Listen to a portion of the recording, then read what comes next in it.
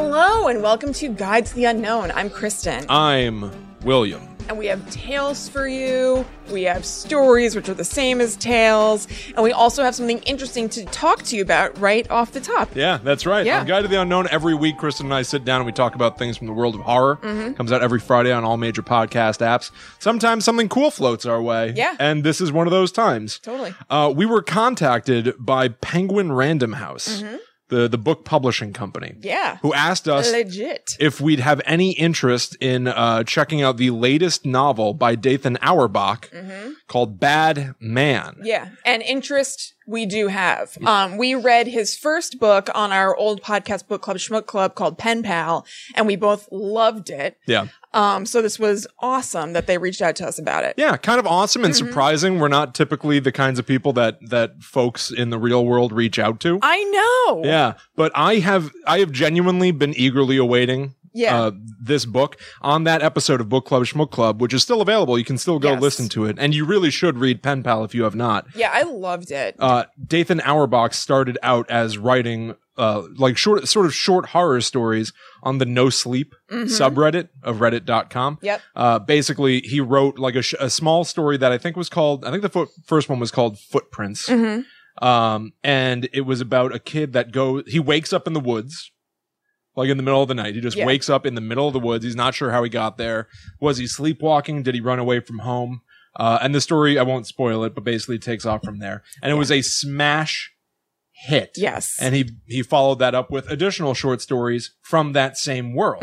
So in another story, that same kid talks about having drawn maps of the woods with one of his friends and moving away from home, and they all were eventually compiled together in a novel called Pen Pal. Yeah.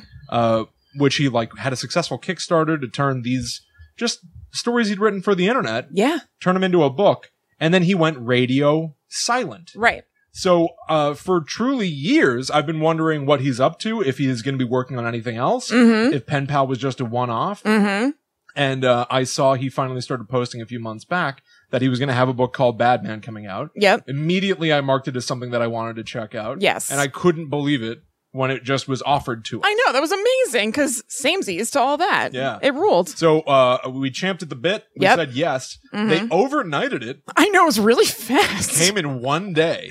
We're very important tastemakers Evidently. and influencers in the horror space. Yeah. Now, here's the really important thing. I wouldn't be talking about this if I didn't care about it. Right. We're under no obligation to bring this up. No. They just asked if we want to see it because they know we might. Right. But there's always a chance we might not. But the fact of the matter is, we wanted to talk about it because it's really exciting and really cool. Yeah. And if you're watching this live, we record this show every Tuesday evening live on facebook.com/GTTU pod.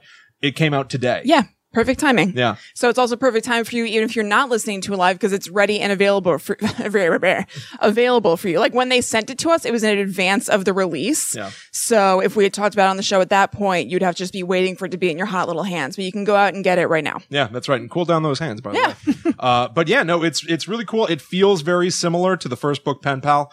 It's about a guy named Ben, whose little brother Eric went missing 5 years ago. And basically, he's still searching for him. And I think the hook, the log line kind of thing is like, Ben didn't know, he should have stopped looking. I read the book. Which is very intriguing. I read the book in basically a single sitting. Yeah, you finished it. I was really surprised at how fast you finished it, actually. I feel like maybe the next day you texted me and you were like, hey, you can take Bad Man. Yeah, now. I was genuinely looking forward to this. Just on my own. Yeah. But yeah, I think I still have some of that book club, schmook club, speed demon thing going on in me because I did kind of blaze through it. It's not a small book. No. But yeah, anyway, not to completely belabor it, and we're not going to spoil it, so we may as well just move on. But yeah, Bad Man by Dathan Auerbach is out now. Yeah. So go check it out. Definitely check out Pen Pal as well. Super cool. I loved Pen Pal. It's really unique. I love the way that it started with the whole Reddit thing that William talked about. Definitely check that out. Yeah. So once again, we're under no obligation to talk about this. But also, once again, if anybody out there works in an any sort of industry, anything, whatever, and you want to send us stuff, yeah, get in touch. Absolutely. We love stuff. Yeah, I'm a real huge fan of stuff and also of talking. So as long as we like it, I'll totally talk about it because why not? I want other people to experience cool things. Yeah, exactly. Yeah. Exactly. Cool. So yeah, Right. that's our little segment for this week. So Yeah. we can just jump right into it and start sharing spooky stories with each other. Let's roll on in. Yeah. William, I'm going first. if you please. Yeah? Alrighty. Let's do this. So this week, inspired by really nothing. I don't even know why this popped into my head, but and I wasn't sure if it was really going to work out. And then I started doing research and I was really, You're like, really oh, this happy. works. Yeah, Uh-huh. I was really happy that I went down this road. Yeah. Kristen, I'm going to tell you the bizarre, possible creepy origins of nursery rhymes. Oh, okay. Yeah. Cool. Let me settle into my bed, Yeah. tuck myself in That's for right. a nursery rhyme. Everybody get yourself a glass of warm milk. Let me get my baba, Ugh. and now I'm ready. Yeah. All right. So I've got a few here. I went through a bunch of nursery rhymes. I think for whatever reason, Ring Around the Rosie popped into my head. Oh, well, yeah. Yeah. And Oh, okay. So you're going to talk about like the creepy stories behind them. Gotcha. yeah, exactly. Yeah, and yeah, some yeah. of them are true. Yeah. Some of them are completely fabricated. Right. But basically, I found a bunch Uh-huh. that I think are really worth sharing. Okay, great. So, yeah, let's talk about them. So we'll go one by one here. And first, yeah, I do want to talk about Ring Around the Rosie. Yeah. So the version I always knew, and that's going to be a recurring theme here. It's usually the version I thought I knew, and then alternate versions that exist in different countries. Yeah, B-sides. Different time periods. Yeah, exactly. Deep cuts. Yeah. Then I'll tell you what the rumors are about the origin. Then I'll tell you the actual Ooh, origin. great. Yeah. So, Kristen, Ring Around the Rosie. What's the version you know? Ring around the rosy, pocket full of posy, ashes, ashes, we all fall down. That's right. That's right. Now, the rumor, essentially, is that Ring Around the Rosie is about the plague. Yes. The Black Death. Uh-huh. That Ring Around the Rosie itself is establishing one of the symptoms of coming down with the plague, that you almost have like a rose-colored rash with sort of a distinct line in it. Yeah. So Ring Around the Rosie is literally as if you had some sort of a disturbing, welt that Right. appears on your body. Right. Pocket full of posy is literally referring to flowers, posies.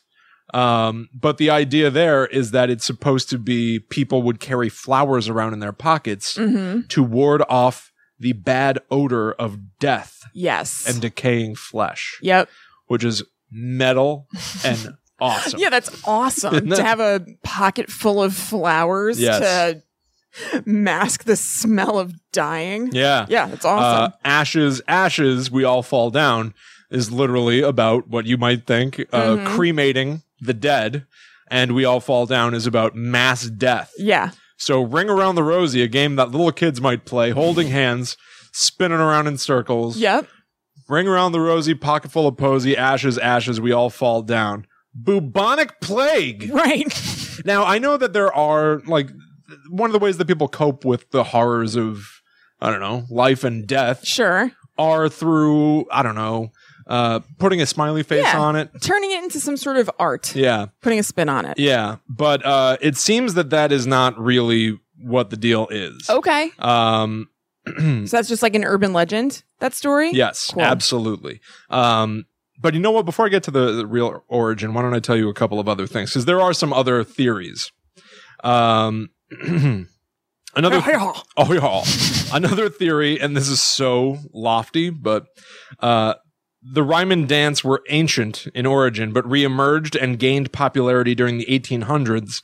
Oh, because this is evidently some sort of a pagan, Okay. worshiping nature kind of thing, right? Okay. Yeah. When Protestants in both the US and Europe decided to ban dancing.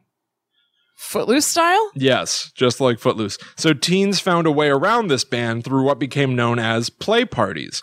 They would sing children's chants That as sounds if far playing. worse, P.S., than just like dancing. Play parties? Yeah. Oh, That ban sounds those like- play parties. That sounds like 70s, like Hollywood, Porn Valley, whatever it's called, kind of thing. Porn Valley. I don't remember what it's called. Where is that? Isn't the a hell? valley associated with kind of like a seedy Hollywood thing? What the hell do you call that? Porn Valley. Put Well, I was going to say put Porn Valley. What are you don't do talking that. about? No, yeah, I will not be searching for that. Somebody knows what I'm talking about out there. Anyway, so they say that people would basically find an excuse to sing children's songs as if they were playing, but it was really to get away with dancing because dancing had been banned. I don't know about that. That doesn't sound right. No. But so really what's going on is that essentially the whole idea of it being about the plague. Yeah. It seems like that has its origin, even though this song is from like the 1800s. Well, obviously way older, but like regained popularity. But somewhere around the 1950s, just after World War II, people began to believe that the song had something with the plague. Yeah. And I guess the idea with that is that it's like, that's still the age of innocence, but just post World War II doesn't feel that coincidental. Right. You know, that it's something morbid about it. Ashes. For sure. You know, so it seems like that was where people began to spread that rumor. Make that correlation. Yeah. Yeah. But so some of the original versions of the song, there's a British variant, which is actually ring a roses, pocket full of posies, a tissue, we all fall down. Cows in the meadow eating buttercups, a tissue, we all jump up. Is tissue spelled the way you think of the word tissue spelled? Tishoo. I think it's supposed to be sneezing. Okay. Yeah. Oh, okay. Yeah, but I like that the British, they go like, it's a full 360 here. Yeah. A tissue, we all fall down. Cows in the meadow eating buttercups, a tissue, we all jump up. Yeah. So if you theorize that this was about people dying, right? How do you explain the jumping up at the end? I mean, is that heaven at the end? Cows in meadow eating buttercups? Ooh, yeah, maybe. Yeah. Ooh, that's even better. That's their version of the afterlife. A peaceful, lazy eating of buttercups. Everybody incorporate that into the rumors about Ring Around the Rosie, that there's this little known British variant, which is about you ascending to heaven. Then this, I think, is my favorite, and we'll move on from Ring Around the Rosie. In the 1882 Godey's Ladies Book. Okay. Just take that for granted. It's a book where this was printed. It was. Oh, I bet it's like one of those things where it'd be like a ladies' reader. Oh, maybe. Yeah. The version was ring around a rosy, pocket full of posies, 1, 2, 3, squat. What? So was that a game? A little more truncated. Ring around a rosy, pocket full of posy, 1, 2, 3, squat. Well, wasn't there a thing that it was like you're all supposed to drop to the ground and whoever lands last? Actually, I guess you're right. We all fall down. That was like a thing. Yeah. Huh. All right. But yes, I don't know. Squats are somehow more violent. Squat. Like saying 1, 2, 3 squat sounds like it would hurt. Yeah. Now you more than ashes, we all fall down. Yeah. Crouch down on your heels. Yeah. But there is ultimately a big theory that Ring Around the Rosie doesn't mean anything, and it's not supposed to. It's just supposed to be a series of fun, silly words that go together that sound nice. Huh, okay. I buy that. Yeah. Okay, next one. Jack and Jill. Okay. Kristen, tell the version you know about Jack and Jill. Jack and Jill went up the hill to get a pail of water. Jack fell down and broke his crown, and Jill came tumbling after. Yeah, very close. I go with fetch a pail of water. Okay, all right. Yeah. We all have our picadillos. Sure. Now, before I get into some of the rumors of what this means and the actual origin, in writing this down, it occurred to me that I've always pictured in my head, and probably seen in, you know, drawings in kids' books and cartoons or wherever else this story is depicted. Jack fell down and broke his crown. Jill came tumbling after. What do you picture in your head? I've never thought about it before, to tell you the truth. What do I picture?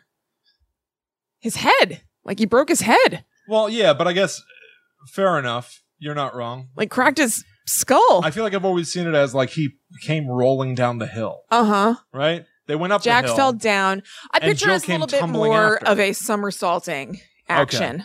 Okay. Yeah. Because as I was writing this down, I was like, if they're getting water, did they fall in a well? I think the water was at the top. Like it in the ring, they fell down the bottom of a stone well. I don't see anyone else talking about that. I think there was a cool pool at the top of that hill. Maybe, yeah. Here are some different versions, or in this case, actually additional verses. Okay. There are many versions of Jack and Jill, and they don't stop with Jill came tumbling after. Oh, there's more to the story. Yeah. Because then up Jack got, and home did trot, as fast as he could caper, to old Dame Dob, who patched his knob with vinegar and paper. Oh, would that work? I guess that was an old remedy that was supposed to like pull out bruises. Get rid of them or whatever.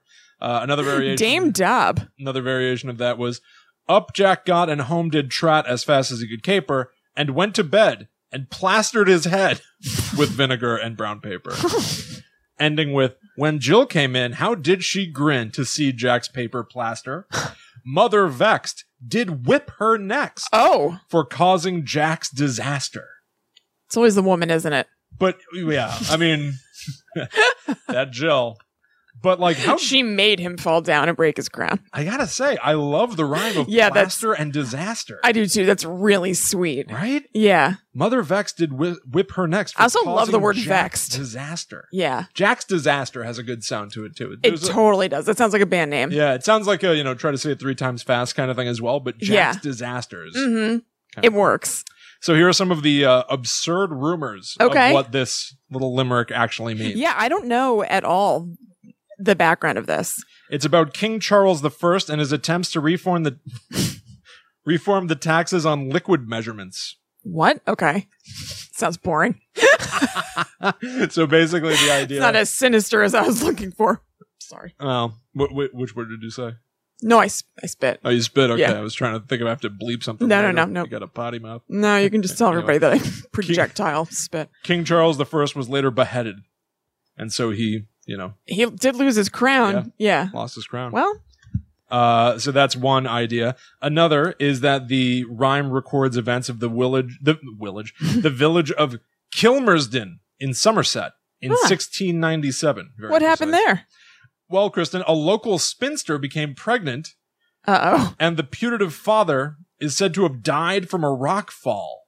Oh. Later, the woman died in childbirth. I'm very grateful that we live in modern times. You don't hear of people dying from rock falls all that often anymore. That's true. Yeah. He's probably just taking a walk up a hill to get some water, and it's the same deal. Yeah, could have fallen down a rock face. Yeah.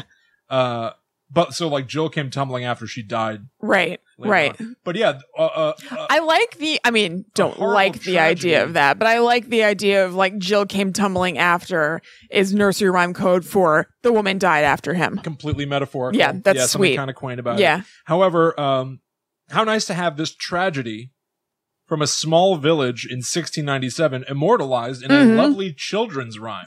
Right. Also, it makes me curious about who those people were. Were they just randos who happened to be friends with the person who wrote Jack and Jill? Because at least the plague, a lot of people have heard of the plague. Right. A king, people know him, but like just a spinster? Yeah, just like a horrible thing that happened in a small village. Must have really made an impression on old Jack. I guess so. The suggestion has also been made that Jack and Jill represent Louis XVI of France. Okay. Who was deposed and beheaded in 1793, losing his crown. Yes. And his queen, Marie Antoinette, who came tumbling after. Yeah, did her head come tumbling after? Was she beheaded? Maybe not. I don't know. I'm not sure. Don't ask questions like that. We're going to reveal how stupid we are. Yeah. That's a theory that's made difficult by the fact that the earliest printing of the rhyme predates those events. All right, well. But people do try. Oh, how they try. Now, this is sort of an interesting sidebar on Jack and Jill. One of the earliest printings came with like a wood cutting showing like an image of... Oh, that's so cool. Jack I and Jill love old wood cuttings. Very cool. Yeah. But it's not a boy and a girl. It's 2 boys. Oh, okay. For you see, it appears it originally was Jack and Gil. Oh my God, that sounds like a joke. That sounds like something you'd be telling me to lie to me so I tell somebody later. I would never do Jack that. and Gil. There's no chance I would do that. Ugh. All right, go ahead. He would do that. He's done it multiple times. Let me just tell you. Yeah. I just had one revealed to me the other night. That's true. Although that wasn't really intentional. Well, you still let it happen. Yeah. A lot of people still probably believe that. They probably do. I told everybody. Okay, real quick. So Will used to hate Martin Short. Now he loves Martin Short. He's wonderful. But at the time that this happened, Will hated Martin Short. And there was a celebrity telethon on Comedy Central, I think. And I think it was for Katrina. And Will told me that he called and he was hoping to get somebody like Paul Rudd to answer the phone, and then it was Martin Short, and then he was all annoyed. Will says that he elaborated and said that Martin Short did a Jiminy Glick voice to me. That part I don't remember at all. Because the whole idea was that I used to hate Martin Short so much, and it felt to me like Jiminy Glick was unavoidable. He had his like a late night show. Hell yeah, he was. Oh, yeah. he was so good. Oh, I've been watching it endlessly, by the way, now that I'm an old man. It's really, really funny. Definitely look up Jiminy Glick stuff. It's so good. So I told Kristen, I was like, yeah, I thought I was going to get somebody awesome. I got Martin Short, and I couldn't think of anything to say to him. So I asked if he would thank me as Jiminy Glick. So I said, like, it would be my pleasure. Yeah, exactly. So that was the story that I told Kristen, thinking that she would immediately be like, no, you did not say that to him. But she believed me, and I felt like it was believable. It felt too stupid to correct. That's the part I don't get. I don't know. We probably were just like doing a million things. We probably just moved on. And so then that story has been told. I don't think I told Allie that that's not true yet either. She's away right now. So she'll also be like, what's wrong with you? Why bother? Well, why bother lying about that? And it's literally been, it's been about 10 years. Yeah, probably. So I just revealed it the other night. Yeah, Revelio. Revelio. I did not talk to Martin Short on the phone. Anyway. What a blow. Anyway, so it was originally Jack and Gill, not Jack and Jill.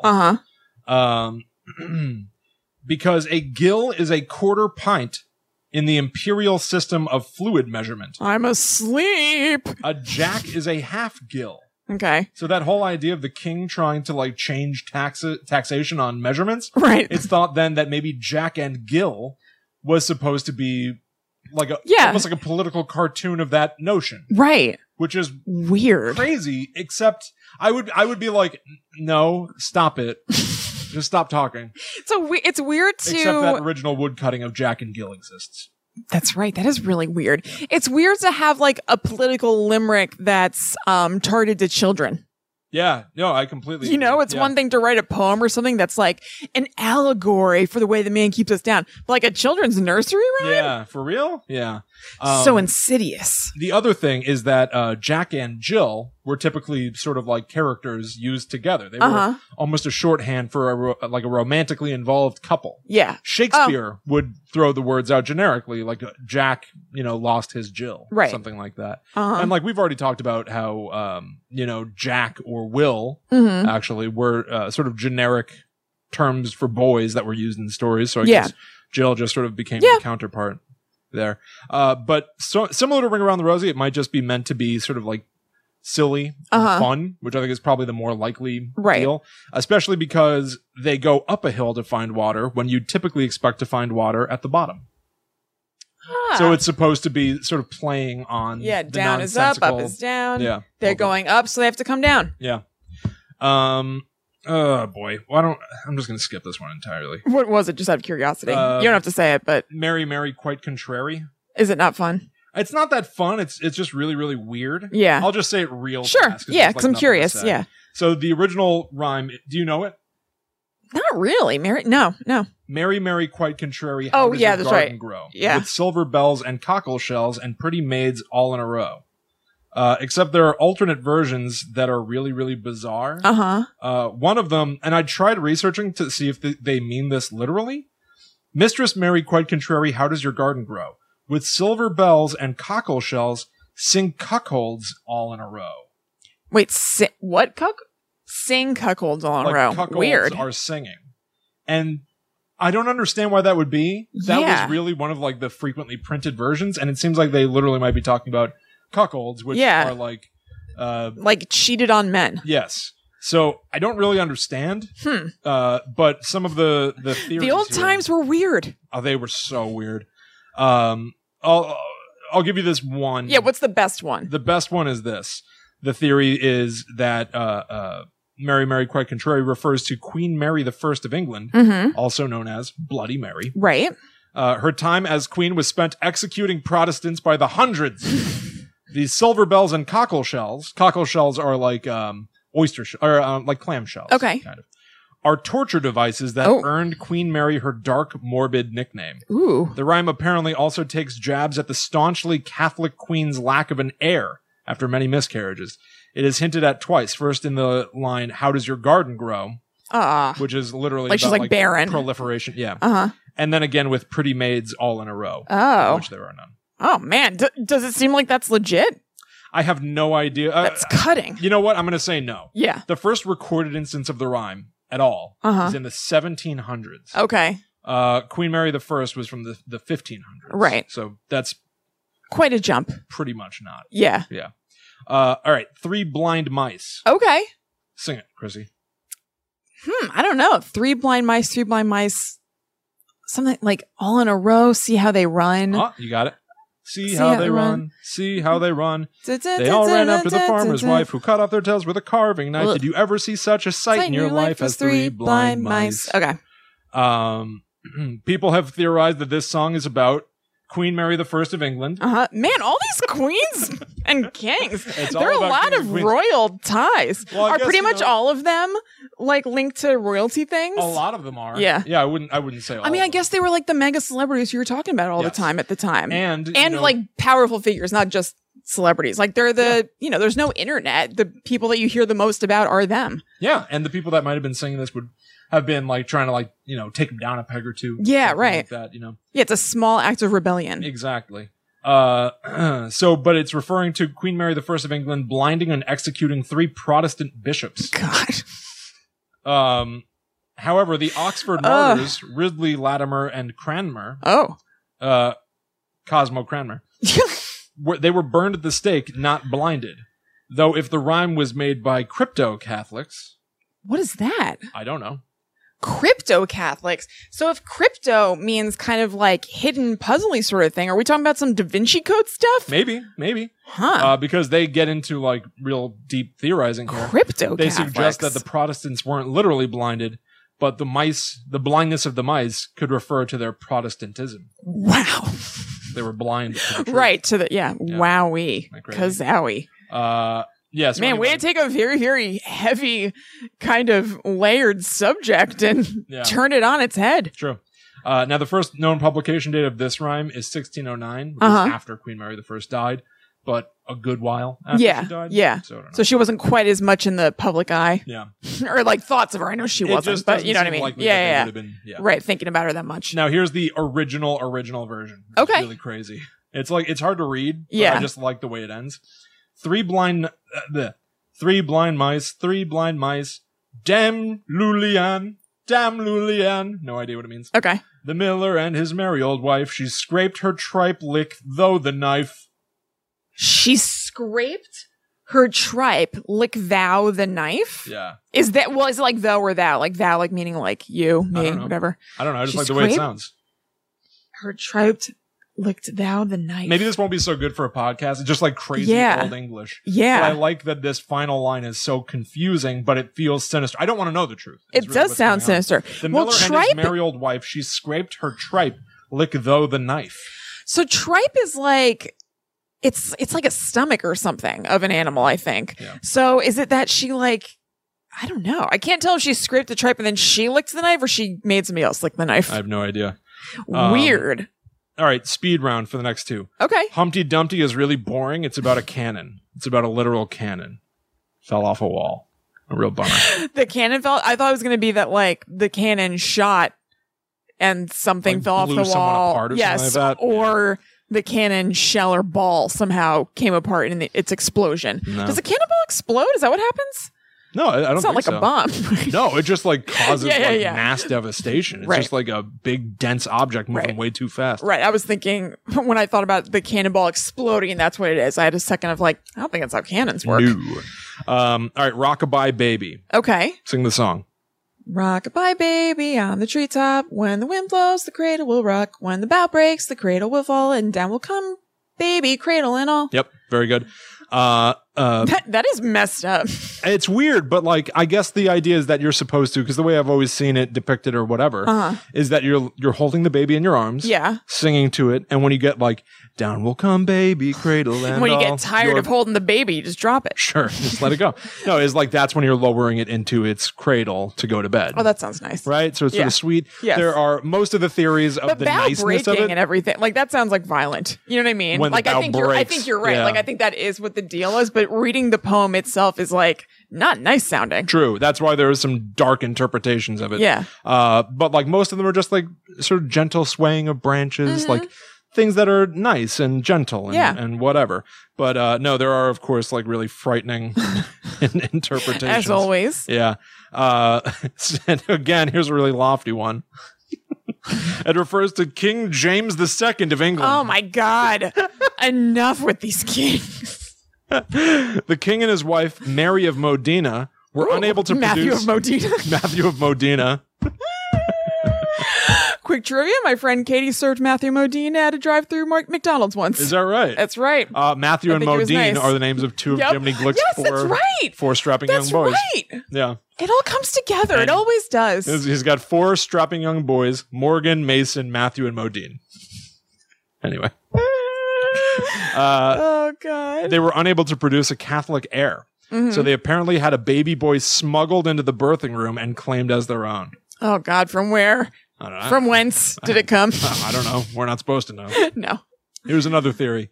The song is based around a 17th century ritual that took place after a newborn baby had died. The mothers would hang the child from a basket on a branch in a tree and waited to see if they would come back to life. Oh, God. The line, "When the bough breaks, the baby will fall," would suggest that the baby was dead weight, so heavy enough as to break the branch. Okay, I gotcha. Doesn't make a lick of sense. Yeah, no, that's terrible. Real quick, what was the first one again? The first one you said of that? The baby will fall thing? Well, not the first, before you just said the last one. Oh, the King James II of England and his wife smuggled in a baby from elsewhere to pretend it was theirs. Right. So how does that correspond to the nursery rhyme? Is the idea that a baby fell from a tree somewhere and they smuggled it in to become theirs? Like, what does that have to do with the rhyme? I have no idea. All this says is weird. It said that rockabye baby refers to King James II of England. Mm-hmm. I don't know what that means. Huh. Yeah. Yeah. Maybe it was a big baby and but being I guess rocked. that's just one of the theories that people think Queen the song James rocked his world. Is alluding to, yeah. Yeah. I thought this was kind of cool and weird. Yeah. But so like to challenge the notion that rockabye baby is supposed to be gentle and slow and whatever, there are some who suggest that the song is intended to be sung while tossing the baby up in the air and catching them. Okay. You know? Yeah. And they pointed out the similarity to a rhyme from the Oxford Nursery rhyme book. Okay. So there's a different rhyme that sounds similar melody. Yeah. And so they think they're supposed to be used about tossing a baby in the sky and catching them. Okay. I feel like it's not going to end well. I'm concerned. Catch him, crow. Catch him, kite. Take him away till the apples are ripe. What the hell? When they are ripe and ready to fall, here comes baby, apples and all. Whoop, whoop. Are they whooping because they don't have to worry about taking care of a child for a few months? Maybe. I don't know. Whoop, whoop.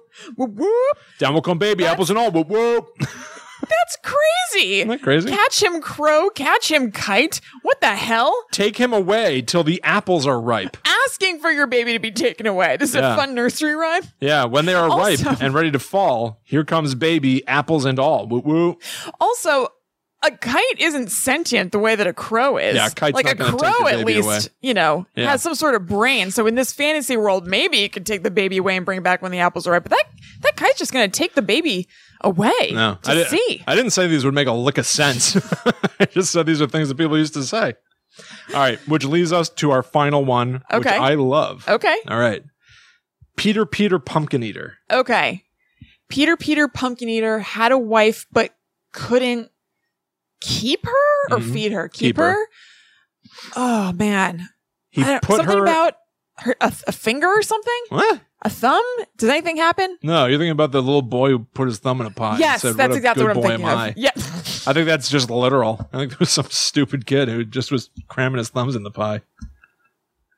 That's exactly what I was thinking of. Okay, so what happens to Pumpkin Eater's wife? Get yon hands out of our pie. Thou knife scraping pie. Or you whatever. are not a good boy. You have ruined the plum pie. Peter Pumpkin Eater had a wife but couldn't keep her. I wonder if I thought it because pumpkin pie. Probably, Go ahead. yeah. He put her in a pumpkin shell, and there he kept her very well. Peter Pumpkin Eater had another and didn't love her. Ooh. Peter learned to read and spell, and then he loved her very well. Oh, okay. Don't understand it. He had 2 wives, though. One of them he put in a shell. Right. So here are some of the ideas. The pumpkin shell is a metaphor for a chastity belt. Oh, my God. Okay. Well, that's just a metaphor and not an actual chastity belt. Just stinky ass, mushy pumpkin. Stankin'. Stank ass pumpkin on your ass. Back in the past, they used to wear pumpkins as underwear. They were a bunch of freaks. They actually Top of the morning. use them as diapers. Knock on their pumpkin shell pants. How are you? That's a way of saying hello. Guten morning. Guten morning. He had a wife and couldn't keep her. Might have been referring to the fact that she cheated on him. Or was a sex worker. I like this. Well, you know what I mean. Right. He put her in a pumpkin shell. Yeah. He murdered her. So wait, is this an alternate theory, or is this still the pumpkin is the chastity belt? No. These are the chastity belt is its own theory. Okay, I thought the chastity belt corresponded. No. He couldn't keep her, so he made her wear a pumpkin. Right. A pumpkin rind? Yeah. What is that? Shell. Shell? Pumpkin shell? Pumpkin. What do you call the outside of a pumpkin? Skin? Pumpkin skin. Something's wrong. Pumpkin skin. I think you're right. I think it's rind. I think it might be rind. Yeah, watermelon rind, right? Yeah. He made her wear watermelon in the summer. You know how we work it out? Kristen, you didn't cut far enough into the rind to make this pumpkin. Right? To make this pumpkin? Oh, I mean, to make this jack-o'-lantern. You're weird. Remember when I tried to make a jack-o'-lantern and I like barely scooped out the middle? It was bizarre, Kristen. We were making jack-o'-lanterns and Kristen was like, yeah, I think I scooped mine out. And we're cutting into it, and it looked all disgusting and hairy inside. So boring and gross. Because like the pumpkin stuff inside dangles, and it's all stringy and gross. I hate it. She was cutting through the eyes, and it looked disgusting in there. So I was like, you know what? Here, I'll clean it out. And it was as if she had not touched it at all. I opted out. I thought, there was a hollow in the middle. I'll still just cut through what's there. Gross. I love making jack-o'-lanterns. I wish it were time now. Almost, my sweet brother. Now, this one's going to shock you. Okay. Bustle.com says that it's about the 13th century English King John. You don't say. Who famously bricked a rebellious noble's wife into a wall to starve to death. Oh, my God. Why? That was the pumpkin shell, a wall. But why did he do that? Do you know? Cask of Amontillado. I know, yeah, because that guy was a rebellious noble. So he punished him by messing up his wife? Yeah. That's terrible. I tried doing some research on this, and I started wondering if I was reading the right thing, and then eventually I just gave up. Yeah. The point is, it's referring to yet another king who did yet another crazy thing. God. Yeah. All right, so here's the actual origin. Okay. And this basically just took me down a little road that I did not anticipate and brought me to a very cool place. Great. The first surviving version of the rhyme was published in 1797. A verse collected in Scotland and published in 1868 had the words, Peter, my neeper, Neeper. Okay. Peter, my neeper, had a wife and he couldn't keep her. He put her in the wall and let the mice eat her. That is the clunkiest nursery rhyme I've ever heard of. Maybe it's maybe clunkier than the tripe knifing thing from earlier. Oh, it's way worse. Because I didn't even really read the apostrophes. There are a lot in here. I guess because it's written with a Scottish accent. I don't know. God. Peter, my neeper, had a wife and he couldn't keep her. He put her in the wa and let out a mice eater. Oh my kind of did an Italian thing there, but whatever. A little bit, but. So then Wikipedia said that Peter, my neeper, might have some connection to a little known rhyme called Eeper Neeper. Oh my God. What's that? It is this. I don't feel good about it. Oh, Eeper Weeper, sorry. Okay. Eeper Weeper, chimney sweeper, had a wife but couldn't keep her. Had another, didn't love her. Up the chimney he did shove her. Oh, God. Sweet, though. And I have no idea where that comes from. There's no origin for that. My God. Peter Pumpkin Eater. I can't imagine why that isn't more popular and people haven't done more research into it. And Eeper Weeper Chimney Sweeper. Eeper Weeper? Eeper Weeper. Neither of which are names. No, I bet those wives weren't so hot on him either with a crazy name like that. At least he has a job. All Peter does is eat pumpkin all day. Yeah, that's right. Yeah. At least this guy can provide. I guess. Had another, wives have didn't to take love her. on the last name Weeper? Up the chimney he did shove her. God, I mean it's sweet. It's a sweet rhyme. Yeah, deadly. Yeah. So if you're out there friends with anybody named Eeper Weeper, run. My condolences. Check the chimney. Yeah. Anyway, those are some bizarre nursery rhymes and the somewhat deadly, mostly confusing origins. So weird. Yeah. Man. For sure, my favorite is Peter Pumpkin Eater. Yeah, it's just so bizarre. That has the most juice in it. Yes. So to speak. Pumpkin juice. Yeah. Ooh. Pumpkin juice. Delicious. I know. Okay, William. So I'm going to tell you about different methods of divination. Oh, cool. Mm-hmm. All right. Okay. So first, let's talk about what divination is. Yeah. So it's basically an attempt to gather information from the other side or just the out there. Basically things we can't see. So either spirits or maybe just like energy kind of stuff, through something that's fixed and systematic. So you're giving those things something that is like easily decodable that they can talk through. And it's like following like a set of rules. Yes. Yeah. Basically. Yeah. So, I mean, depending on what thing it is, like, so that it's like, most of them, it's pretty distinct. Even if there's like a lot of vagary around it, it's like, if this thing happens, it means yes. If that thing happens, it means no. There's some that are a little more amorphous than that. I shouldn't say it's usually like that.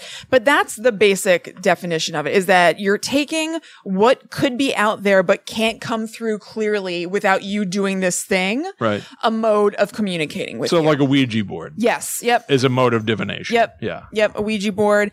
But there are also just little things that are just kind of like, they've just become so commonplace. Like flipping a coin is really a mode of divination. Oh, that's interesting. Yeah, you're right. You're just trying this out, yes or no, and we just take it for granted that's just like, 50-50 shot, but that originated as you're asking somebody something. So somebody was responsible for changing the flip in midair so that they could give you a yes-no on a thing. Yep. That's kind of cool. Yeah, it's sweet, right? Yeah, and that's funny because that is obviously one that stuck around and got normalized because it does have meaning outside of a spiritual context. Yeah, exactly. There are only two conceivable answers, so even if you believe that nothing is influencing the turn of the coin, right, there's still an answer there. You're still getting an answer. Yeah, that's really cool. That's interesting. It's pretty awesome. Yeah. So basically, like, obviously, is it legit? Is it wishful thinking and superstition? Like, we can't know for sure. There's a whole raging debate about it. You know, some people feel very, very passionately about divination as an aspect of their spiritual beliefs or religion. Some people feel very, very passionately from a skeptic's perspective and think that's very harmful. Yeah. I think it can be depending on what's going on, because there are some people who get a lot from it and are doing it just kind of honestly and whatever. There are some people who are using it to manipulate others. There's also an argument for saying like, well, if these people are manipulated in a way that benefits them, is it that harmful? Yeah. It's a whole thing that I'm not going to get super into. Fair enough. Yeah. I'm just going to talk about different cool modes of doing it. Love it. Okay. So I was debating about doing this or not this week. I knew I'd do it sometime. And, I had a couple different topic ideas for today.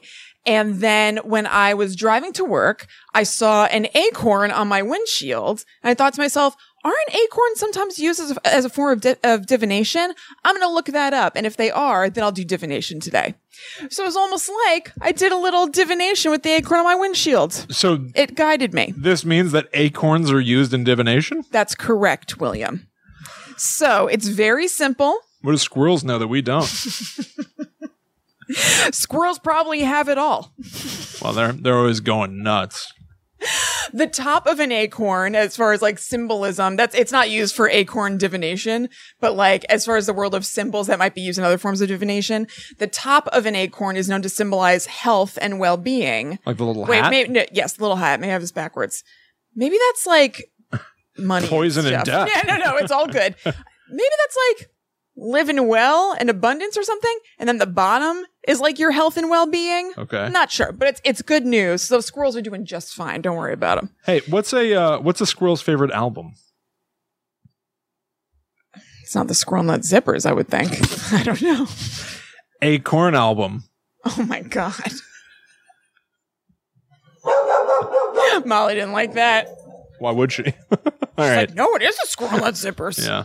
What song did they do? Is that Zoot I Suit have no Riot? idea. Maybe. Yeah. Yeah, maybe. Okay, so what you can do with acorns, it's actually not that exciting, but because I came to this topic because I saw an acorn, I felt I had to put it in. So what you can do is take a bowl of water or a cauldron of water, and place 2 acorns in it, preferably at the full moon. And depending on what you're inquiring about or asking, you could have an acorn with a Y and an N for yes and no. Okay. Or you could have an acorn. I saw an example of, if you're asking about a love life thing with you and somebody else, your initial and that other person's initial. Huh. So if it's a yes and no question, you're placing the acorns in there at, basically the same spot, in whichever one drifts over to the side of the bowl or cauldron near you is your answer.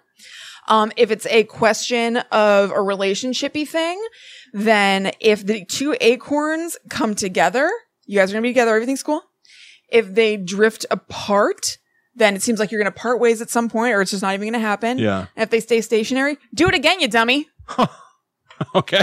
Ask again later. See, that's where flipping a coin really wins. Right, because there's an answer there for Unless sure. it lands on its side, which is not likely. Right. Otherwise, you got to get a bowl of water and a couple of acorns. William, how hard would that be? Come on. So speaking of ask again later, William, what about the magic 8-ball? Oh. What are its origins, I wonder? So I hope you know. I'm asking you, what are its origins? I really wonder what it could be. Yeah. Okay, so it was developed. It had a long road to the form that we know it in now. Its original origin was the psycho-seer, SYCO, meaning kind of like psychic. Okay. And it was developed by a guy whose mom worked as a clairvoyant. And so he designed it based on something that she used to do. So he was fascinated by one of her fortune-telling inventions, which they called the psycho slate. The psycho slate consisted of a small chalkboard that could be placed inside of a sealed container. While with a client, Mary, his mother, would close the lid of the container and ask a question aloud to the other world. To her client's amazement, the room would fill with the sounds of chalk scribbling across the board. When the scratchings died down, Mary would then open the container to reveal the answer as dictated by the spirits. While no one is quite sure how exactly Mary achieved the results, it's safe to say that this inspired her son to create his own version of the psycho slate, one that didn't require any psychic ability. Wow. Yeah.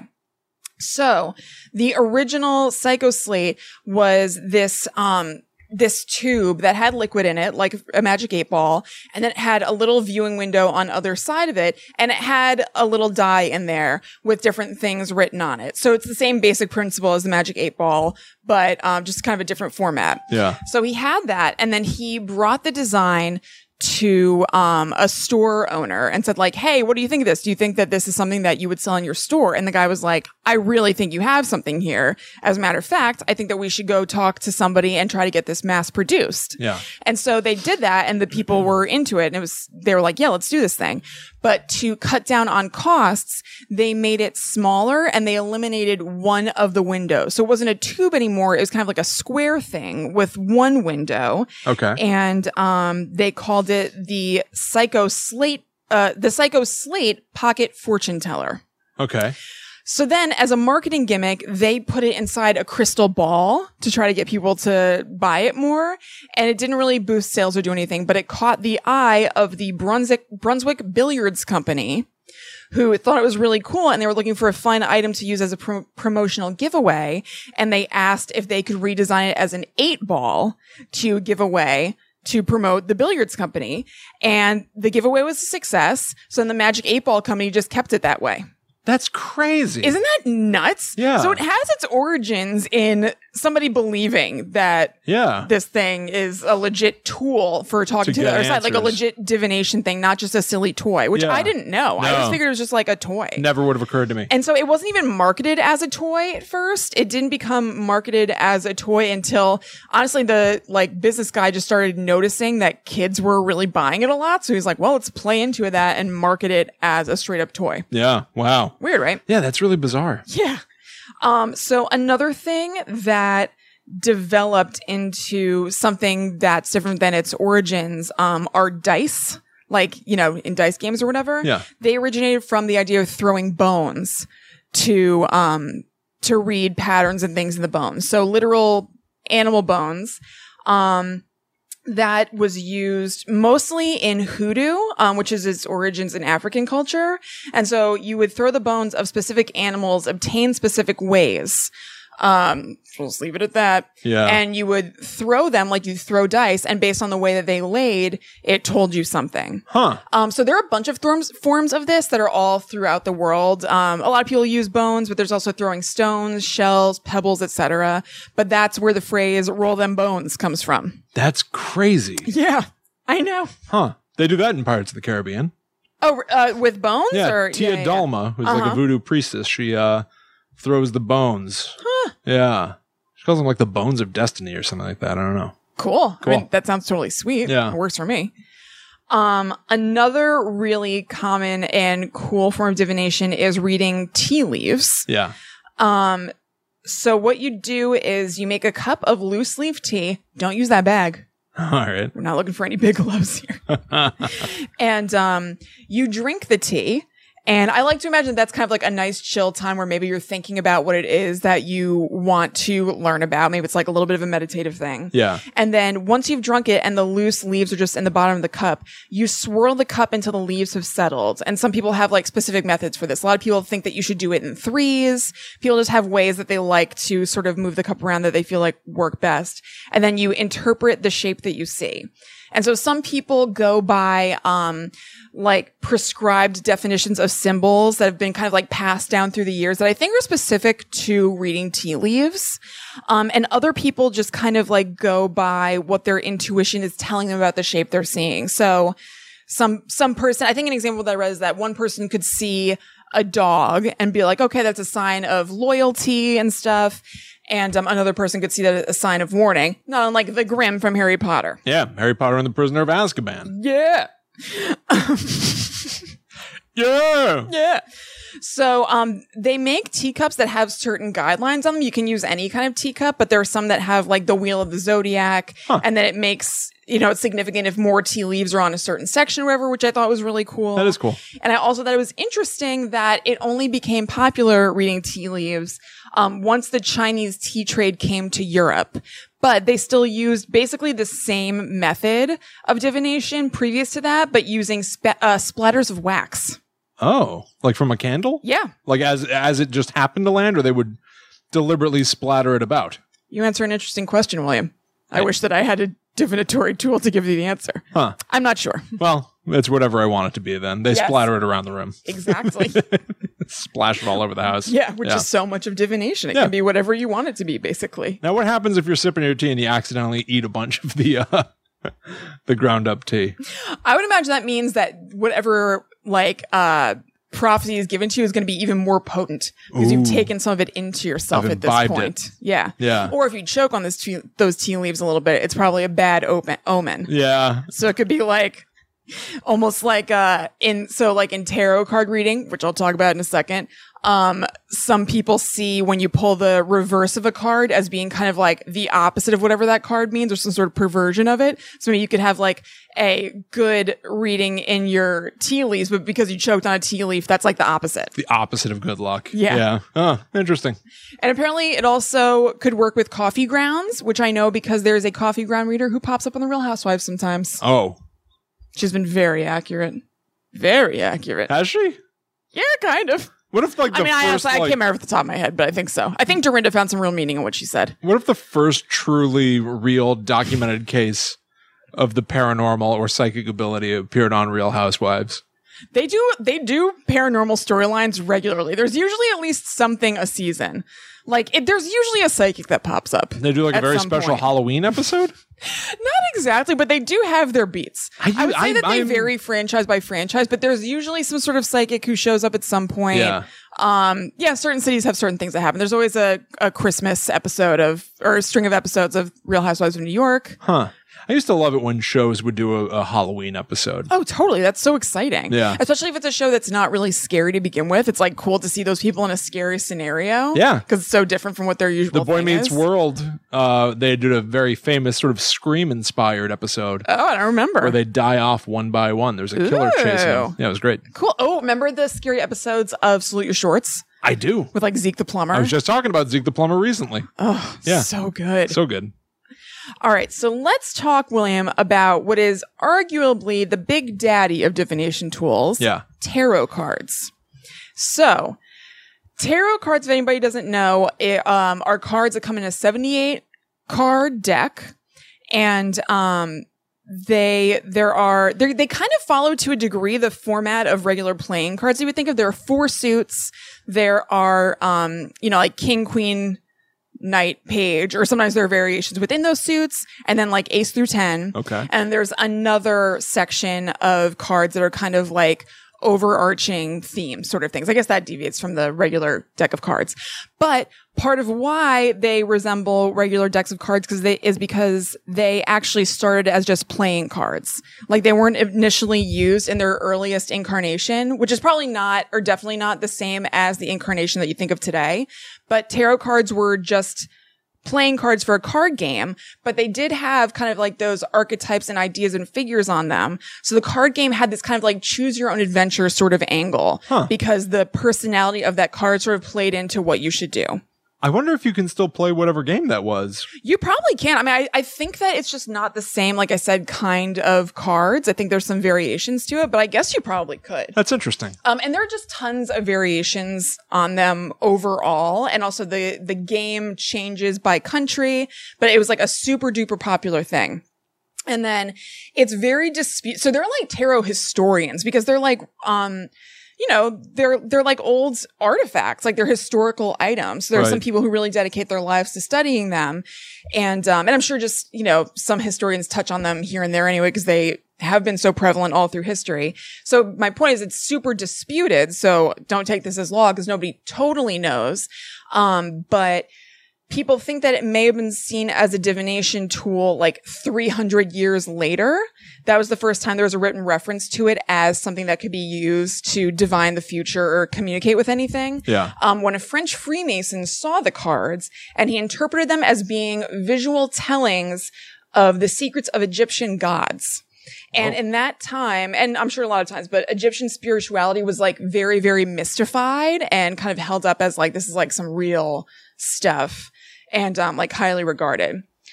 So like I said, over time, it's been interpreted and reinterpreted over and over. But the deck that you see and think of that has the most overlap with most decks that are made now is called the Rider-Waite deck. Sometimes Rider-Waite Smith, because Smith is the name of the woman who illustrated them. And most modern tarot cards are riff on it.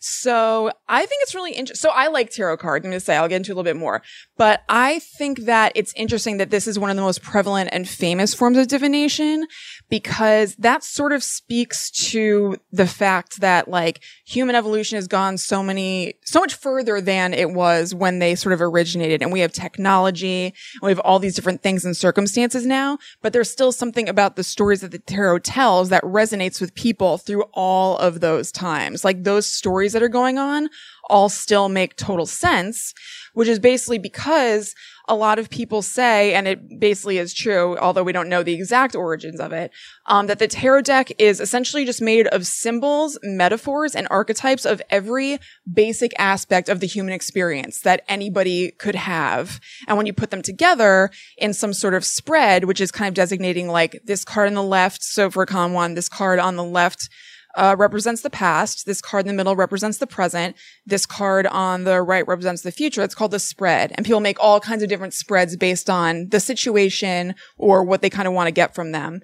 Those all tell a story. Like all of those different scenarios and types of people and symbols, you can link together and form a little story from them. So the thing that I think about tarot cards that's interesting, and in different people's hands, it'll always mean something different because it's all kind of how you use them, the way it is with everything. So the cards are sort of, you could see the cards as being universal, or you could see them as being vague. Like you could see those experiences as being something that everybody can relate to, or you could see it as trickery to make you think that the reader is understanding something about you. You know what I mean? Like, so some people like will go to a psychic and they're very closed off and they like want to see what you know. Right. Some people feel that way about the tarot cards and they're like, well, yeah, of course you're going to hear what you want to hear. Let's see how this plays out. Because they're, because they're vague. But the thing is, in my view, is that they're intentionally vague And that, again, you could just view that as universal because you're meant to project yourself onto the situation. That's not a drawback with tarot cards where you're like, well, that's the only reason it makes any sense is because you project your own experience. Like, that's basically the point of them. You want to project your own experience onto them because that's where you're going to get the most usefulness out of them, is seeing like what you relate to or not in the cards that are in front of you and how you feel about that. Whether like something that's being played out in the story is something that you want and you're into, maybe you should be doing things in your life to kind of move you toward that story. Right. Or is the story something that you like really reject and you don't want? You might want to think about ways that you can make sure that that's not happening in your life. Huh. Yeah. Every time that I've done it, I've gotten the Fool and then like 5 cheeseburgers. Yeah. And then a pizza card. Yeah. So you get it. And I go like, yeah, I love this. You're like, yeah, I get this. This clicks for me. This resonates. Yeah. So they're really not something that you should approach or think about as like I said, like a gotcha thing. Like you didn't figure this out or you're tricking me in order to make it seem like you know something. They're really something that like you should, to get the full usefulness out of them, if you want to, be willing to interact with and be fully open to talking about what you're wondering about with the person who's reading your cards, or if you're reading your own cards or something. So obviously some people do have experiences of things like resonating super hard and it's seeming kind of supernatural and like, man, these things like really like told me what's going on. This all really clicks. And that totally rules. But if that doesn't happen, you could still just use that as sort of like a guideline in your life. Okay. So they're cool. So like I said, you know, how they're used is all in the eye of the person using them. Like you could believe that they're divining things, that they are telling you your future, and you could take that very literally. Or you could interpret it almost as kind of like a mental or conversational prompt to, like I said, notice how these things go together and how they relate to your life and how you feel about that. It's funny. That almost feels to me like that idea of, let's go back to flipping a coin, where it's like, I'll flip a coin. Should I do A or B? Yeah. And the coins lands heads, but you're like, oh, I really wish it had been tails. Yeah. Well, now you know which of the two you really preferred. It's exactly that. So I see it as that. Like the cards are telling a story that I'm not really connecting with, or they are in contrast to what I really feel about myself or something, then you know how you really feel. Right, exactly. You have free will in it. You don't have to be like, oh crap, they say this is going on. That's what's happening. You can be like, all right, so I'm going to work against that because I actually don't like that. It's actually a better tool to clarify how, because sometimes like you get lost in your own head. Exactly. Where you're like, I don't even know how I feel about my situation. But when somebody puts it to you from a different point of view, you're like, oh, okay, I finally see it clearly. Yeah, it gives you this kind of like outside context for understanding things in your own mind. Interesting. Which I think is really awesome. Like, actually, there are some like psychiatrists and therapists who use them just for that purpose, because it does kind of like unlock a little bit of maybe your subconscious or the way you feel about things. It's just like really a useful tool. So I think they're awesome. I've used them sporadically. Like I've had tarot cards like off and on since I was like young. I don't even know, but I know that I've like had tarot decks and stuff, and they hadn't ever really clicked to me. Like I thought that they were a really cool thing, and I would read the little packet that came with them, or then with the internet, I'd like read about them online, and I was like, man, I really want to get this, but like, I just don't. Like maybe it's one of those things where it's like, all right, so it's cool to have, and like, that can be other people's thing and I can like learn from them or something, but like maybe this just like it doesn't click for me and that's fine. And then recently, for whatever reason, it started clicking for me. Like I'll just do spreads like not very often, but like every once in a while for things. And I just like read the thing and like look at the card there and be like, okay. It like didn't really make any sense. And for some reason, I've recently been able to see the story and how they all link together and stuff like that. I think I've understood a little bit more the way that you're supposed to interpret them. Like you're supposed to project yourself into that and see what happens. Yeah. So. Well, but probably the reason that you've been drawn to do it, like, is because you did feel like there was something in there to attain. Like I kept trying to watch the show Twin Peaks and I hated it. Yeah. But I just kept trying to watch it because it's like people love this. Why don't I love? And then one day it finally clicked. It's exactly that. So like even if you did it sporadically, I mean, it sounds like you put the radical in sporadically. You know, I really do. Yeah, you put the in sporadic. The radically. Yeah. Sporadically. Yeah. I truly do. Well, I truly do. So because of that, I've been more interested in them recently. So it's probably a combination of the fact that I really like things that sort of like give you a different look at yourself and anything that's kind of like a tool for like good mental health and hygiene. Yeah. Plus, I like the spooky and mysterious. So that obviously has a dash of that. So I've really enjoyed them lately. And to that end, I would like to announce here on the show that I'm going to start on Mondays posting a tarot card of the week for all of our Guide to the Unknown listeners / followers. That's cool. That I will interpret, that you then can see how you feel about, see if you want to fold that into your week or not. That's awesome. Because basically, I've been trying to learn a little bit more about them privately. So I've been playing not even every day, but playing a card every once in a while, reading the description, thinking about how that makes sense to me and how I would rewrite that and writing it down so I can like integrate it a little bit more. And I was like, well, why don't I do that publicly? Right. Why not? I have a spooky show. Yeah, that's Might cool. be fun. I like that. So every Monday, check out at GTTU pod, wherever, and there'll be a little tarot card, 1-card reading. Very cool. For whoever is listening to the show. So my thoughts, since I'm going to be doing it about tarot, are basically that, yes, it's a great tool and that you can notice all these things about yourself. Where the sort of magic-y part comes in is that I do like to wonder if somehow when I'm thinking about the people who are watching the show or whatever, or listening to the show, and I pull a card, whether that's meant for them. When I pull a card, I wonder if it's meant for me to be seen at that time. I do kind of think that. Well, that's where I sort of fold in the spookity wookity. It's also interesting because these cards, if they were originally designed to contact the spirit world, they could not foresee the age of the internet. Yeah. And that you might be contacting like hundreds and thousands of people by using a tarot card. So they really could be targeted for anyone. Yeah. For groups of people. Yeah, absolutely. It That's could be cool. that like this was meant for everybody who follows Guide to the Unknown to see. Yeah. You know, theoretically. Sure. Yeah. So yeah, that's the thing that a lot of like modern tarot readers do is put like tarot scopes online and stuff. Huh. And so I'm not saying I'm a professional tarot reader in any way. I'm Right. fully just learning. But I thought maybe you guys would enjoy seeing me learn and participating in it a Yeah, little that bit. sounds really cool and weird. Yeah. So we'll see. We'll see. I think it should be fun. So to sum up, William, divination. Is it magic? Is it a gut feeling? Just your intuition? Like something that allows you to put aside the critical part of your mind and just focus on this thing that's going to tell you what you want to know? Is your intuition a little bit connected to magic? Who knows? It's funny because I feel like that's something that these are methods that you've just talked about, but really it's, if you think about it, it's a lot of things.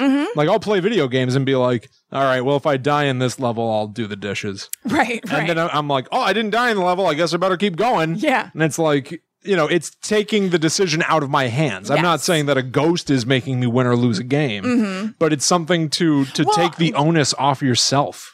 Yeah. Yeah. For some things, for sure. Yeah. Like if you don't want to have a responsibility over making the decision, which could be a good or bad thing. If you're somebody who like chronically overthinks and you're driving yourself crazy with that compulsion, maybe it feels a little bit good to take your hands off the wheel and be like, all right, for this, you know, if it's something simple and not life altering, to be like, all right, let's see what happens.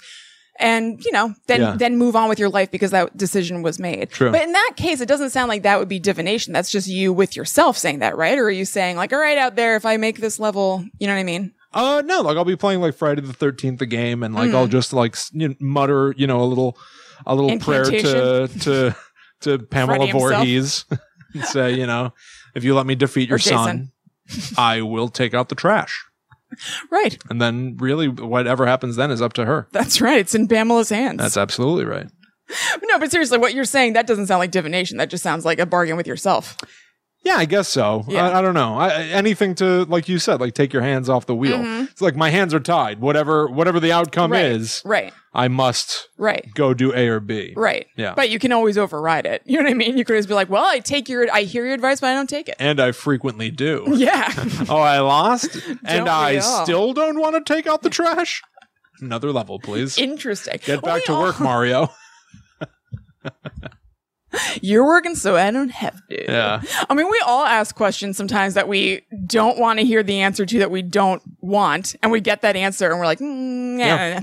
You know what I mean? Not nice. Yeah. So there's still free will involved. Yeah, but it's all your it's all your perspective. For some people, maybe there's not. Yeah. Well, I mean, there is, but maybe they don't think of it that way or whatever. Right. So super interesting. Yeah, very cool. Yeah. Awesome. So that's that. All right. Well, that takes us to the end of another episode of Guide to the Unknown. That's right. We leave with our heads full of new facts. Mm-hmm. They truly are. Yeah.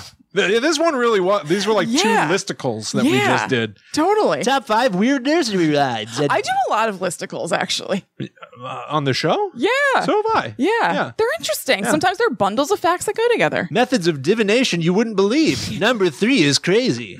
I tried to pick the most interesting ones or the widest ranging. Like there were some that just have a lot of overlap with each other, which is sweet, but like there's no need for me to be like, scrying is basically the same as tea leaves, but I'm going to tell you all about it. Yeah, for sure. Yeah. Like I tried to pick stuff that's like kind of unusual. Like you wouldn't really think of nursery rhymes. Like we're not, I haven't thought about that in forever. Like I've heard of that London Bridge thing, or I mean, well, London Bridge is one, isn't Humpy it? Dumpy. No, I meant Ring Around the Rosie. Is London Bridge? London Bridge is falling down. Yeah. Yeah, I read one small thing about that. And it was that it was like built on the backs of people or something like that. Yeah, I don't know. Of course it was. King Charles did it too. So. Of course, damn kings. Whatever. Anyway. Okay. Yeah. So that's that. If you want more of us, like Kristen said, go follow at GTTU Pod. Yep. Not only will you be able to talk to us and get crazy news from the world of horror, you'll also get to see a tarot card reading on Mondays. That's really cool. Yeah. You can also follow us individually. That's right. I'm at Chillin' Kristen on Instagram. I am at Haunted Sponge. Please also check out our Patreon, where you can give back to the show. You can donate monthly, whatever you're comfortable with. Yeah. Give us a review on iTunes to help spread the word and cement your feelings about the show. Tell us what you really think. Right. Set them in stone. Essentially, anything that you can do to spread the word of Guide to the Unknown, please consider doing that. Whether that's writing something online or just telling somebody who you think might also be into this show. Yes. Super, super appreciate it. I'm really loving, I've said it on other episodes, but I'm just really loving this community of people who are into spooky stuff. Everybody is so nice, and I want to meet more of you / them. So like bring them on in. Yeah. And once again, we always record this show live on facebook.com/GTTU pod, where it's really nice to see that within seconds of going live, we know people are going to show up and say hi and share the show. And it's awesome. Yeah. Check out our Facebook group on top of that. But basically, it's really nice that we do have this community of people that seem to enjoy what we do and want to talk back to us. Yeah, totally. I was nervous to, like I've been thinking about the tarot card idea for a few weeks, and I was like, but it's weird. And I'm like not a real tarot card reader. So but I was like, everybody's so like, what are they? Everybody's so nice. We're not real broadcasters. I know. You know, like we're not real anything. Do just like try weird, interesting real stuff. Anything. I know, but what I'm saying is part of the reason I was like, well, I'll just try it is because like everybody we interact with is so nice. Like they're not gonna like give me a whole bunch of crap and be like, oh, actually, well, we hate you and shut up. Yeah. I wish you would stop. You're lame at it. Yeah, you stink. Yeah. So anyway, why don't we just leave that on that note of like, thank you. Thank you to everybody who does check out this show and who has been as supportive as they have. Yeah, truly. It makes it really fun and awesome. Yeah. Thank you. So we'll see you next week for another scary episode of Guide to the Unknown. But until that time comes, we must travel back to the netherworld merrily because we're in a good mood from all these nice people. Go we. Well, let's trot into that black hole. All right. See what it's got. 1, 2, 3, squat! Oh, I thought we were being sucked into the black hole. I thought we were squatting. I am.